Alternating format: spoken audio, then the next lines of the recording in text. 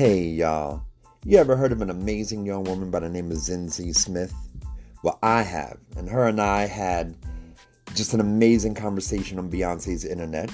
I will have you know that 20-year-old Zinzi Smith has her own black woman-owned business for an entire year now, teaching spin classes. And let me tell you, she's enthusiastic. She wants the world to know that she's ready to help you shed them pounds from Thanksgiving and Christmas and help you keep up with that New Year's resolution that all of us middle-aged people like to make while we're still making them. So I, for one, am going to try and take one of her classes, just $15 for an online class with Zinzi Smith. She also teaches in person in studios in Brooklyn and in Queens and NYC. And all around, I got to tell you, I am just in awe of her. So you can reach out to her on Spin with Zin. That's Spin with Z-I-N on TikTok and on Instagram. And let her know that you heard it here on Black Fluid Poets Podcast. And you trying to shed them pounds and keep up that New Year's resolution. You feel me? So give her a shout out. Let me know how it went.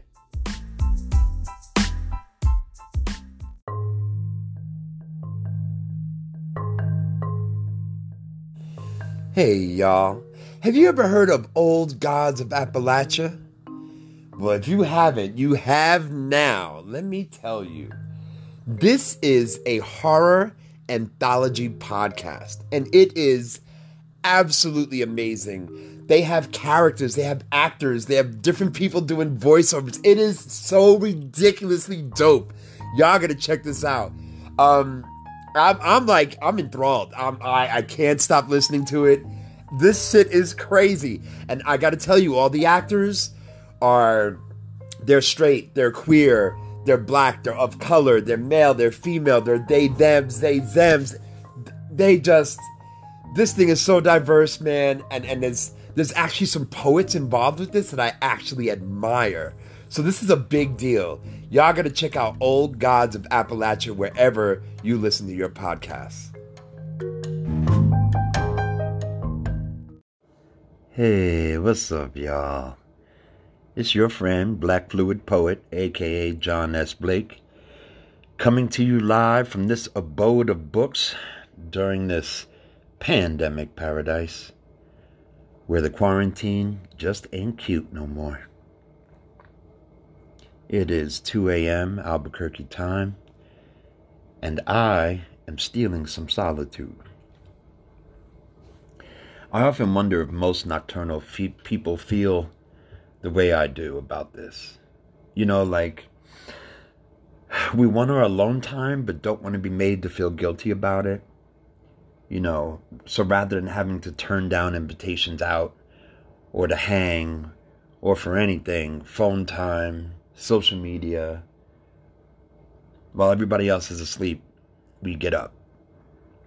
I purposely went to sleep tonight around 7 p.m., took a nap, woke up around 11:30,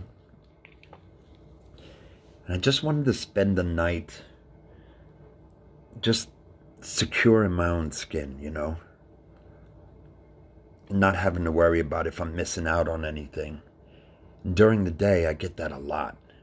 I'll be in the middle of doing some work, and in the back of my mind, I'm wishing someone will call or text or distract me. But at night, it's just not an option. You know, most people I know are out cold. So I feel a little more confident in my own skin by myself. Because during the day, if nobody calls or texts me, there comes this little bit of loneliness. But at night, I can always just say, well, they're sleeping. How's that for battling insecurities? Pow, pow, pow, pow. Speaking of being alone, I've had a lot of thoughts about Deputy Clyde Kerr III. My heart goes out to his family. He is one of the DC officers who took his life shortly after January 6th. On January 29th, he put out this this YouTube video. It's about 17 minutes long. And there were 3 things that he repeated over and over. It wasn't like a planned out speech. He let it flow, There were 3 things he kept saying over and over. One was how corrupt the system of policing is. And he spoke about his experiences of being in the military and being in the police department. The second, he talked about the irony about mental health. How officers are probably the number one candidate, the poster children for people who need mental health. And ironically, they're also ridiculed for seeking it. And the third thing he said, and he said it more than the others, life matters. And the degree of twistedness isn't lost on me. How he repeated like a mantra, life matters. Life matters. And then shortly after making that video, he took his own life.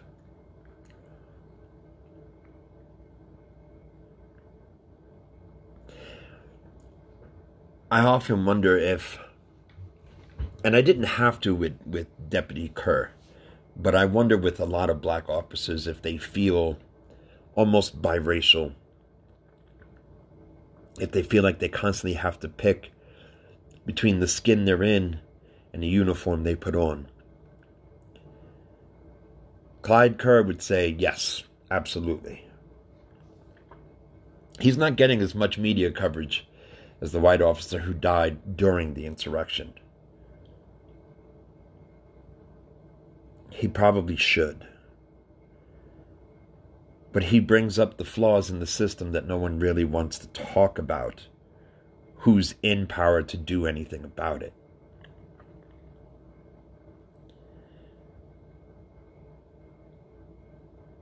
I can't imagine what it felt like for him,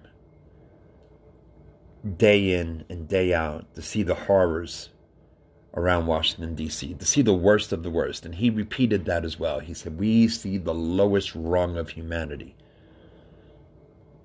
The desperate, the destitute, the angry, the homicidal, the suicidal, day in and day out. He talked about, having to go to the scene of gunshot victims on an average of 3 times a day. And that alone has to do something to the psyche. He was a 5-year veteran of the police force. And he was also a veteran who guarded a U.S. embassy overseas. This guy, he's been in service to this country for so long. And the media hasn't really delved into his story in any significant way. Because, I see it as a capitalist society thing, A worker who quits, is ridiculed, is put in a negative light. Someone who doesn't consistently allow, corporations to exploit their labor. Someone who says, I've had enough. And then taking your own life, well, that is frowned upon in this establishment. And then before leaving, through his experience, to expose, not that we didn't already know, but to really shed a shameful light on aspects of policing in this country that truly need to be worked on. I wonder how much of a spit in the face it must have been for him to know that Kyle Rittenhouse jumped bail, or that he even received bail, or how the woman who was directing insurrectionists with a bullhorn through a broken window to help them try to kidnap politicians. How after her arrest she was released on her own recognizance, and then while out and on probation waiting for trial, she made a request to the judge that she could keep her vacation plans to Mexico. And the judge granted it. I'm trying to wrap that one around my head. I have heard some caucasity. But how you gonna storm and plot a coup in the Capitol building, get arrested by the FBI, then got the absolute caucasity to walk in the courtroom and ask to be allowed to go to Mexico for vacation because you don't feel like changing your plans? Or the guy who was wearing the horns and the Houston Texans face makeup. He literally looked like the logo for the Houston Texans. That's all I kept thinking about every time his picture came up. But, he gets arrested. He was glorifying the idea of, stomping out some Democrats while he was in the Capitol building. He gets arrested. And don't you know, his mama went to the court to plead for him to get organic food. Cha. And then, to top it all off, he volunteers to testify against Trump at the federal hearing. I was through. I was like, these people. My man had 3 weeks of the experience of jail. And he was ready to sing like a canary. I said, ain't that about a bitch? A month earlier, he was plotting to take people out. And there he was doing anything he could to get out.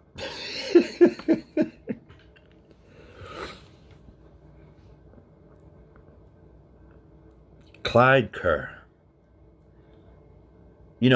Watching his video, I knew that man needed a therapist. Like, his ramblings, the word salad, he couldn't get a complete thought out, and a lot of his lexicon was more stutter and stir than a direct idea that was worded well. He brought up so many different things in 2 sentences. He had a lot. He just had a lot to give a therapist to navigate through.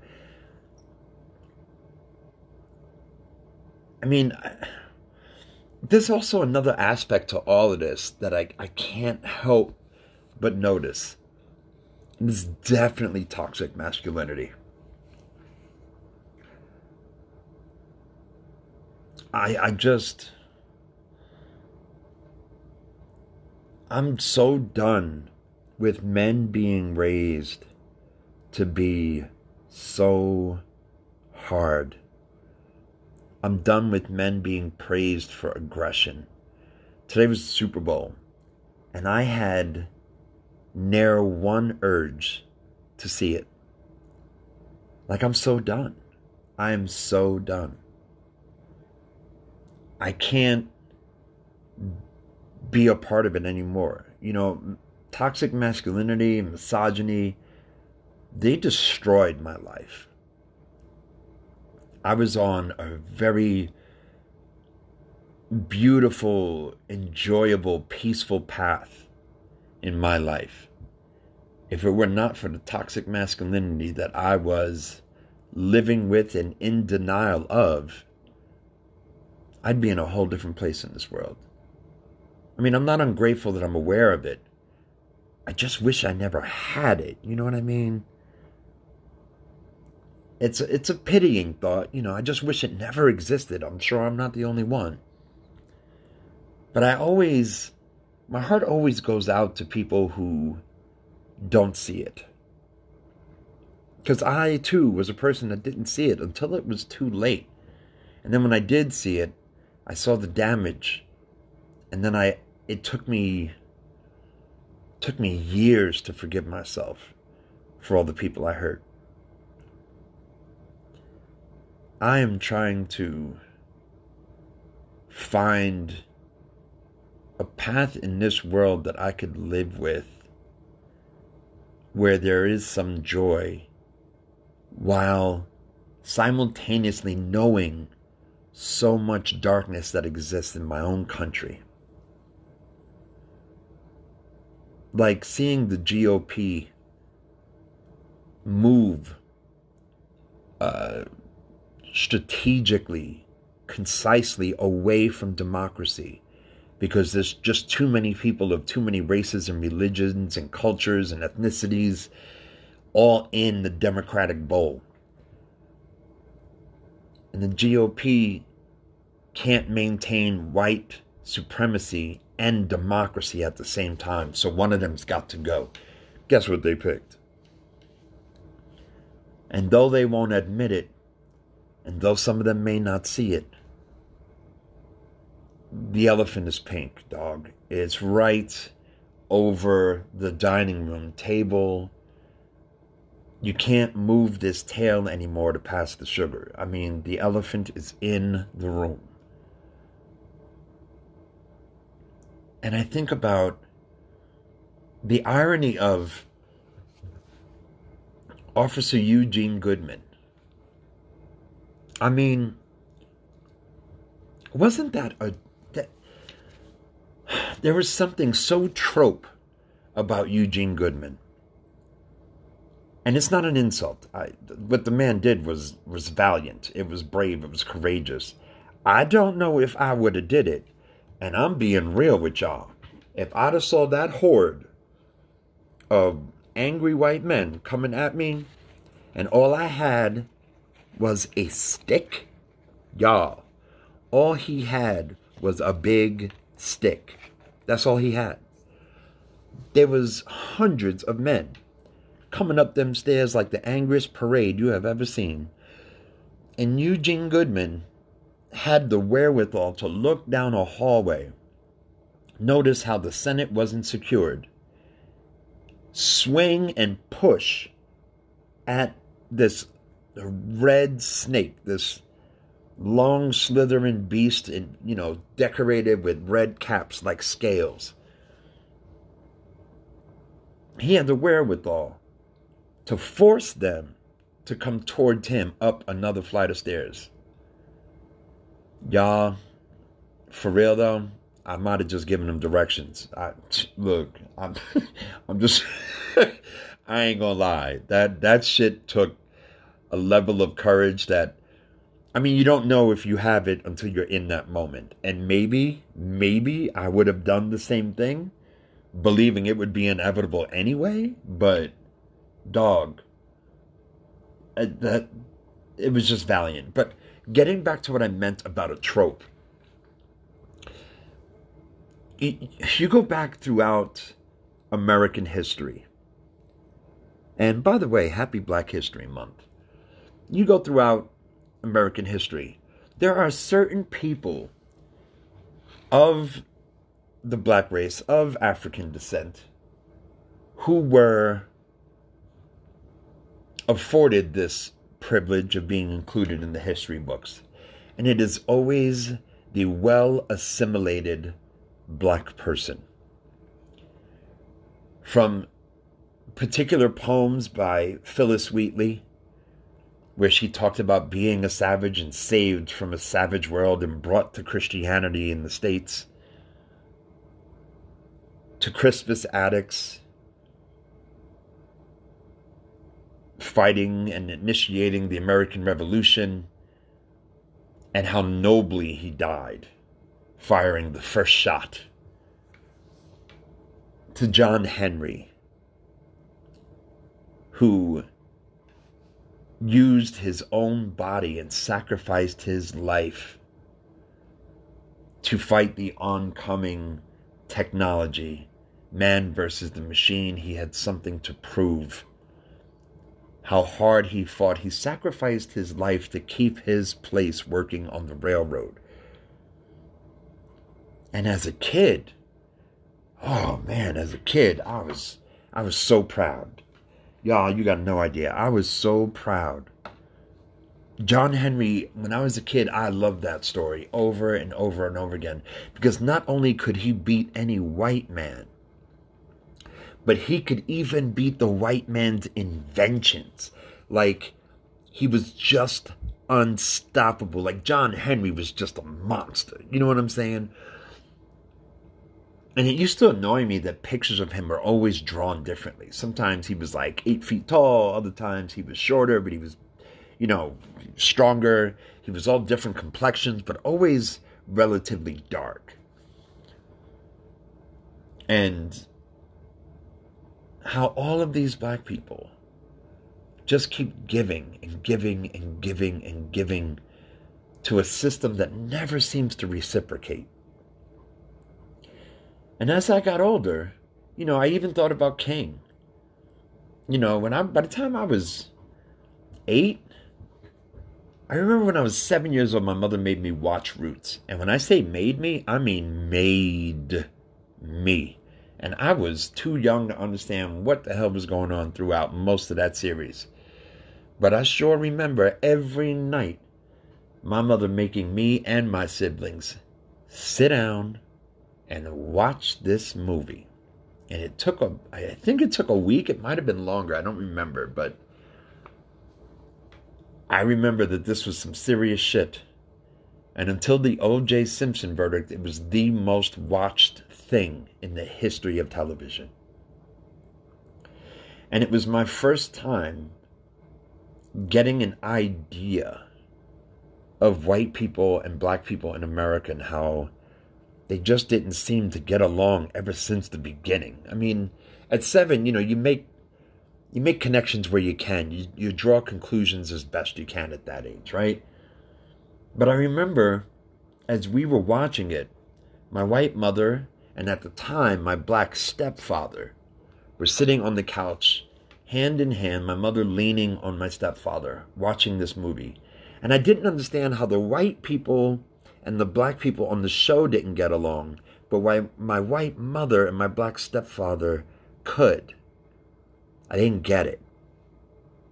And then the whole, Kunta Kinte getting whipped until he confessed his name was Toby, until he gave in to his name change.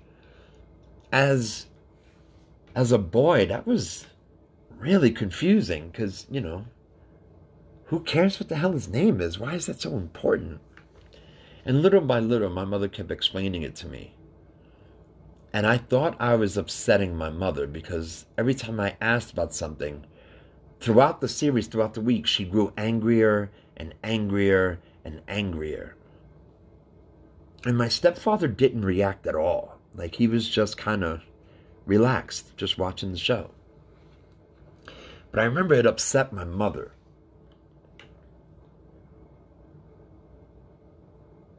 And in hindsight, my mother's anger is about how she was made to choose to take my black father as her husband and die a social death, or live as a white woman. See, because, today, the new intellectuals are out and the new discourse is out. And, according to the new discourse, I'm supposed to identify as a mixed black person. I'm supposed to identify as having one black parent. And God bless this new discourse. There's room for it now. and they don't know how lucky they are to have this room for more specified identities. And I get it. A lot of young people are, coming onto my social media and they want to correct me and they want to let me know that I'm white appearing. I'm not just black. I'm black and white appearing. Or I'm mixed race black. And I'm like, Negro, I'm black. I don't know what the fuck you's talking about. Because my generation, there wasn't a middle ground. You know, when I was growing up, I remember, telling people that I was half black, half white. And it didn't matter if it was a black person or a white person. They would ask me, well, which one do you feel more like? And the wrong answer could have got you hurt. I always had to pick. Always. My whole childhood, my whole adolescence, I always had to pick. And black people, especially in my family, were really quick to remind me that I was black. I may have light skin, but trust me. And they always said, if slavery was here, you'd be working. Now, you'd be working in the house, but you'd be working, nonetheless, for free. And now, if I say I'm black, all these young people are like, they're like, you're not black. You're not black, you're white. And I'm like, bro, listen here. I've been through too much for this label. I ain't gonna let y'all take it away from me on some critical race theory technicality. Don't get it twisted. I'm gonna fight for my label. I'll curse you and your mama out. I don't care. I'm black. Took me 50 years to get to this motherfucker. And I'll be damned, I'm gonna give it up because of a new article that just hit Sociology Today magazine. I'm sorry. You're going to have to keep your resentment, and I'm going to keep my label. Thank you anyway. Have a good day.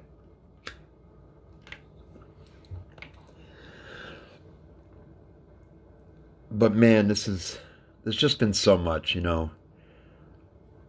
Here it is, February 8th. It's been, 32 days since the insurrection? And I'm still in shock, y'all. Like, I don't feel good or bad about the new administration yet. I haven't come to any refreshing feelings. I'm still in trauma from the Trump era, y'all. Like, I didn't think, when Trump was elected, I kind of giggled. I was like, oh, this is going to suck. And it took me a day or two before I was finally really pissed off and depressed about it. But I always said to myself, we're going to be all right. It's just 4 years, in and out. But I didn't know what I didn't know. I didn't know it was going to get as crazy as it did. I mean, in 2016, could anybody have predicted an insurrection? I mean, for real, for real. So here I am, 32 days since the insurrection. And I'm trying to wrap my head around being black in America. I'm trying to wrap my head around how I truly feel about police officers as opposed to policing. It's just not as simple as all cops are bastards. I don't buy it. I don't buy it. At the end of the day, these people have partners, they have children, they pay the taxes. Some of them have wanted to be police officers just like I was when I was a kid, man. I can remember being 6 years old and all I wanted to be in this world was a cop because I really believed that officers were about doing the right thing. Now, I've gotten older and I've gotten a little more mature. And I've learned that the law has nothing to do with justice. And officers are paid to enforce the law, not to enforce justice. I don't think it's any coincidence that a lot of cadets for policing are turned away if they have a college degree. I don't think it's any coincidence that police officers are ridiculed for trying to seek therapy. Because any emotionally spiritually healthy individual that has done 4 years on a university campus knows good and goddamn well there is something wrong with policing. And God forbid a police officer paused to think before acting. And ain't that also America? Y'all, I want to see something before I die. I just want to see safety before I die. And capitalism is killing everybody, man. It's like, I saw a TikTok tonight of a young person who's been off a very necessary medication of theirs for 3 months because their insurance refused to pay for it. And when they called the pharmacy to find out the cost, they put it on speakerphone. This motherfucking medication for 1 month was over $5,000. $5,000 for 30 days of medication. Y'all, let me explain something to you about that. At the height of my drug addiction, I had a $200 a day habit. In order to reach $5,000 in heroin and cocaine, it would take me an entire month to go through $5,000 worth of narcotics. Y'all, this pharmacy got the nerve to charge $5,000 for somebody to take a pill a day.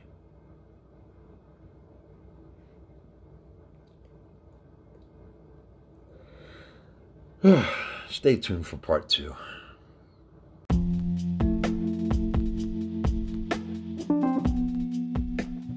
Hey y'all, your fam, Black Fluid Poet. Check it out. If you love this podcast, I want to thank you for favoriting the podcast because it means the world to me. However, the way I can get more advertisers is to have more subscribers. If advertisers see that I have a lot of subscribers, they will be more willing to give me opportunities to advertise for them. So in order for me to get these ads, I need to get to a decent amount of subscribers. So you come here to anchor.fm and you go to support and you can pick 99 cents, $4.99 or $9.99. Please feel free to pick 99 cents. I am overjoyed at anyone who wants to support my dream of getting this podcast taking off. You know what I'm saying? So please just consider it. If I could get 1,000 subscribers, I could get out of this poverty thing. You know what I'm saying? Because, yo, the struggle is real. Y'all take care. Hey, y'all. Black Fluid Poet here again. And I wanted to touch on some other things. You know, with the state of the country the way it is, I feel like this story from my childhood has a lot to do with everything that we're facing even today. Now, mind you, this story is from my 7th year of life, so we're talking 43 years ago. But it reminds you of everything happening right now. It's going to have a lot to do with gender and race and class and sickness. So this is an interesting story time. So some of it's funny, some of it's disgusting, some of it's sad, and some of it's amazing. So y'all already know I grew up in the projects. My mother at the time that I was 7 was a single white mom and with these mixed kids. And she was stressed out. She was drinking. She was using drugs. She was working nights at an after-hours joint she co-owned. And she worked during the day, off the books, collected welfare, and was going to school to become a nurse's aide. Now that is one busy woman. So my mother would come home from work, say 7, 8 o'clock in the morning, and get me ready for school.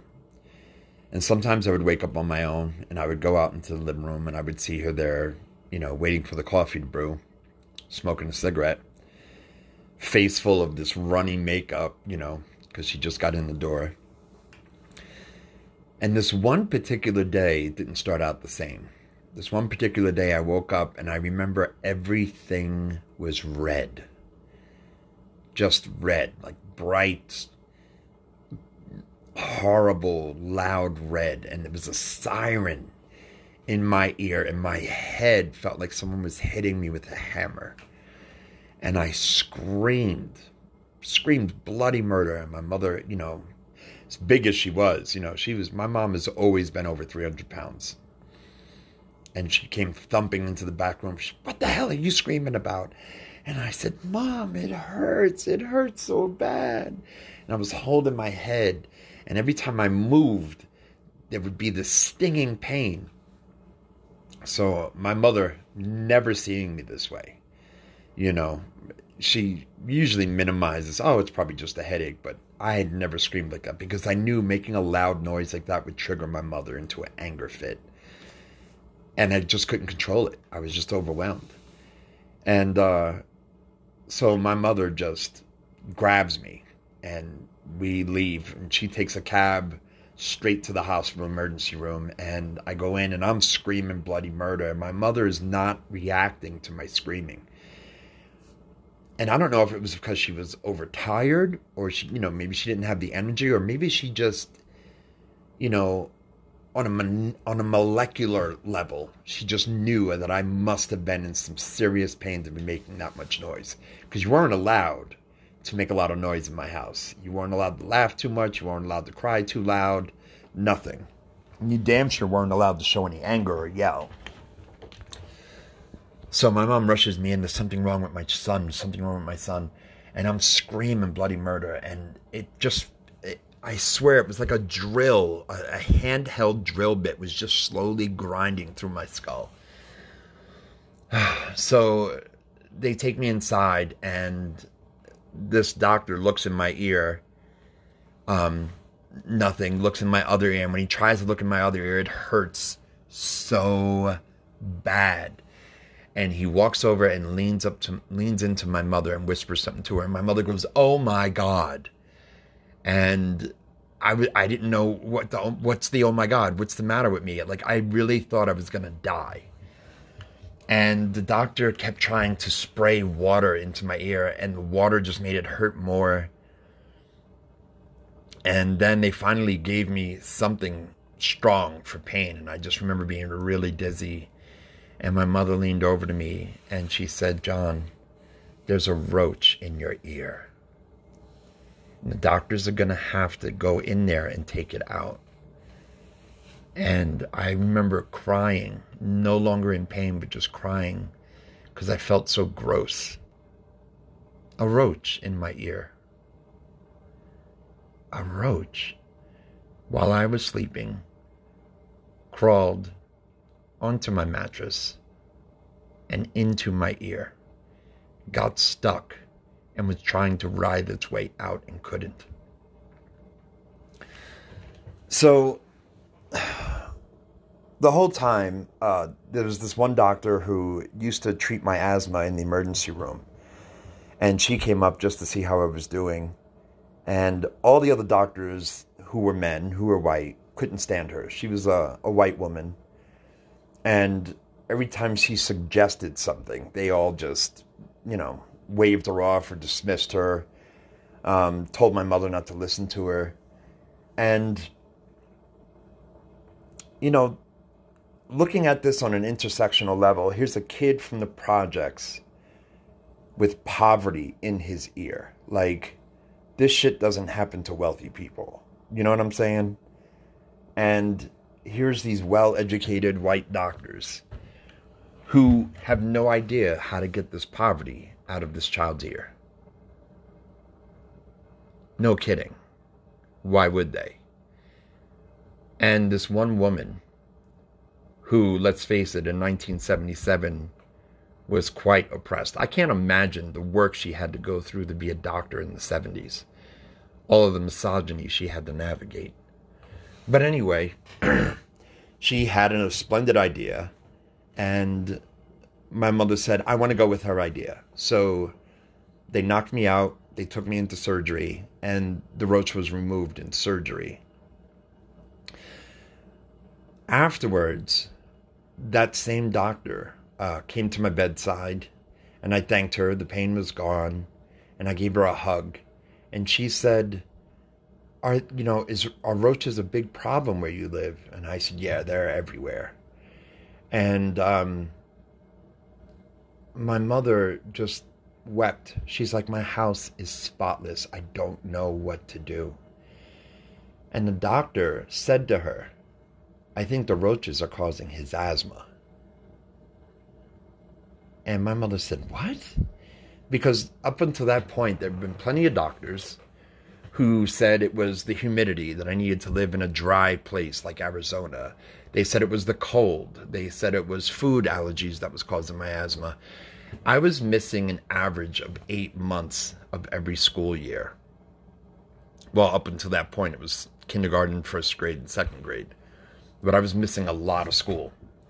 And when my mother looked at this doctor, and the doctor started to try and explain it, and I couldn't, understand all of that. But basically, whatever kind of dander or feces or whatever it was that the roaches leave behind was causing my wheezing, which was her, hypothesis. There was no proof. There was really nothing to back it up. But the doctor just seemed so confident. And my mother must have felt so desperate. I don't remember much. I remember I stayed in the hospital overnight.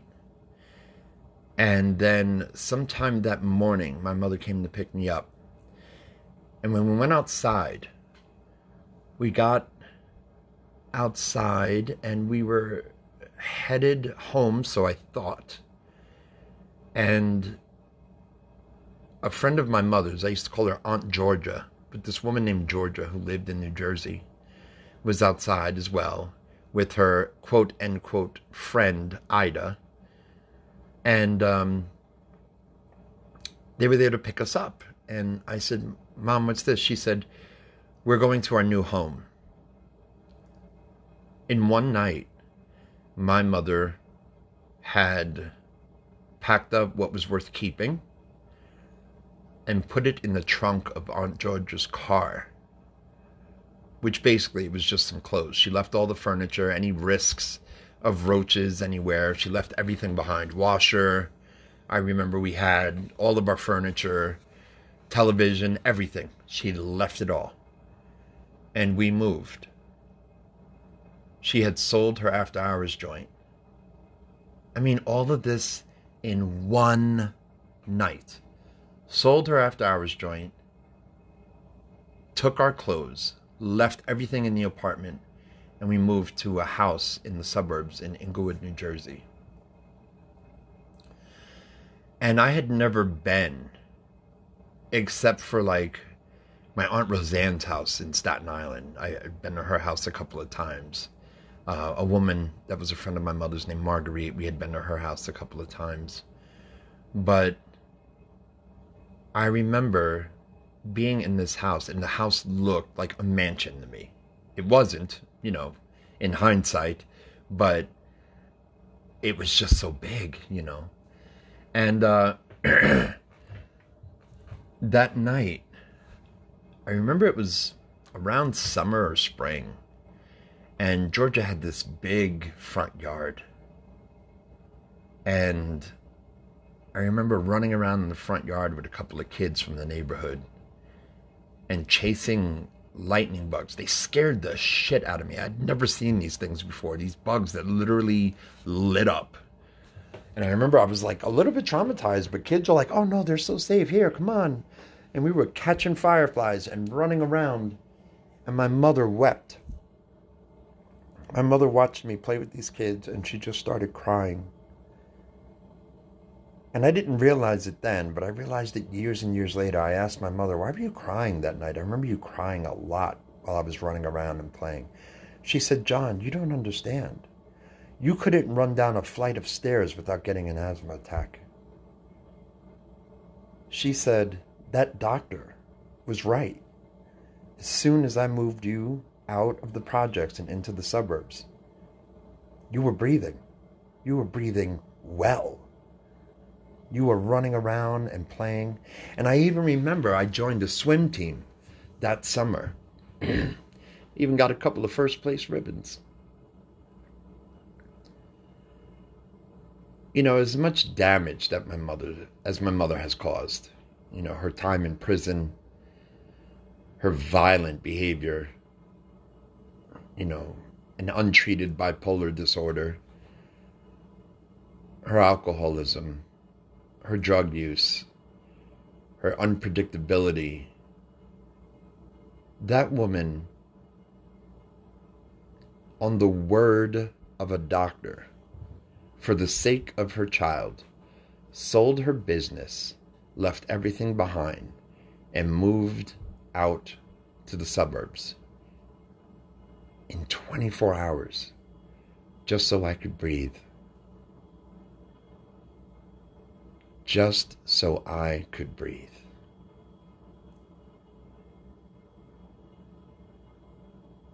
I'm pausing because it just, that's the kind of love I've always wanted to give someone. That's the kind of love I think everybody dreams of in their spouse, in a lover, hell, in any family. Like, would you give up everything so they could breathe? Just so they could breathe. My mother saved my life. On more than one occasion, but especially that time. She saved my life. She gave up her whole identity. Became a nurse's aide in New Jersey. Basically, as my mother would describe it, she just lifted old people from one place to another all day. And I remember that was the beginning of a new life. Inglewood was a rough neighborhood, don't get me wrong, but it was a rough neighborhood with houses and no roaches. And sometimes I wish she was alive for me to thank her. Because that was a big fucking deal. And by the time I realized all the effort that she put in, she was already gone. I miss her. I miss her in all her toxicity. I just wanted to share that story with y'all. You have a good night.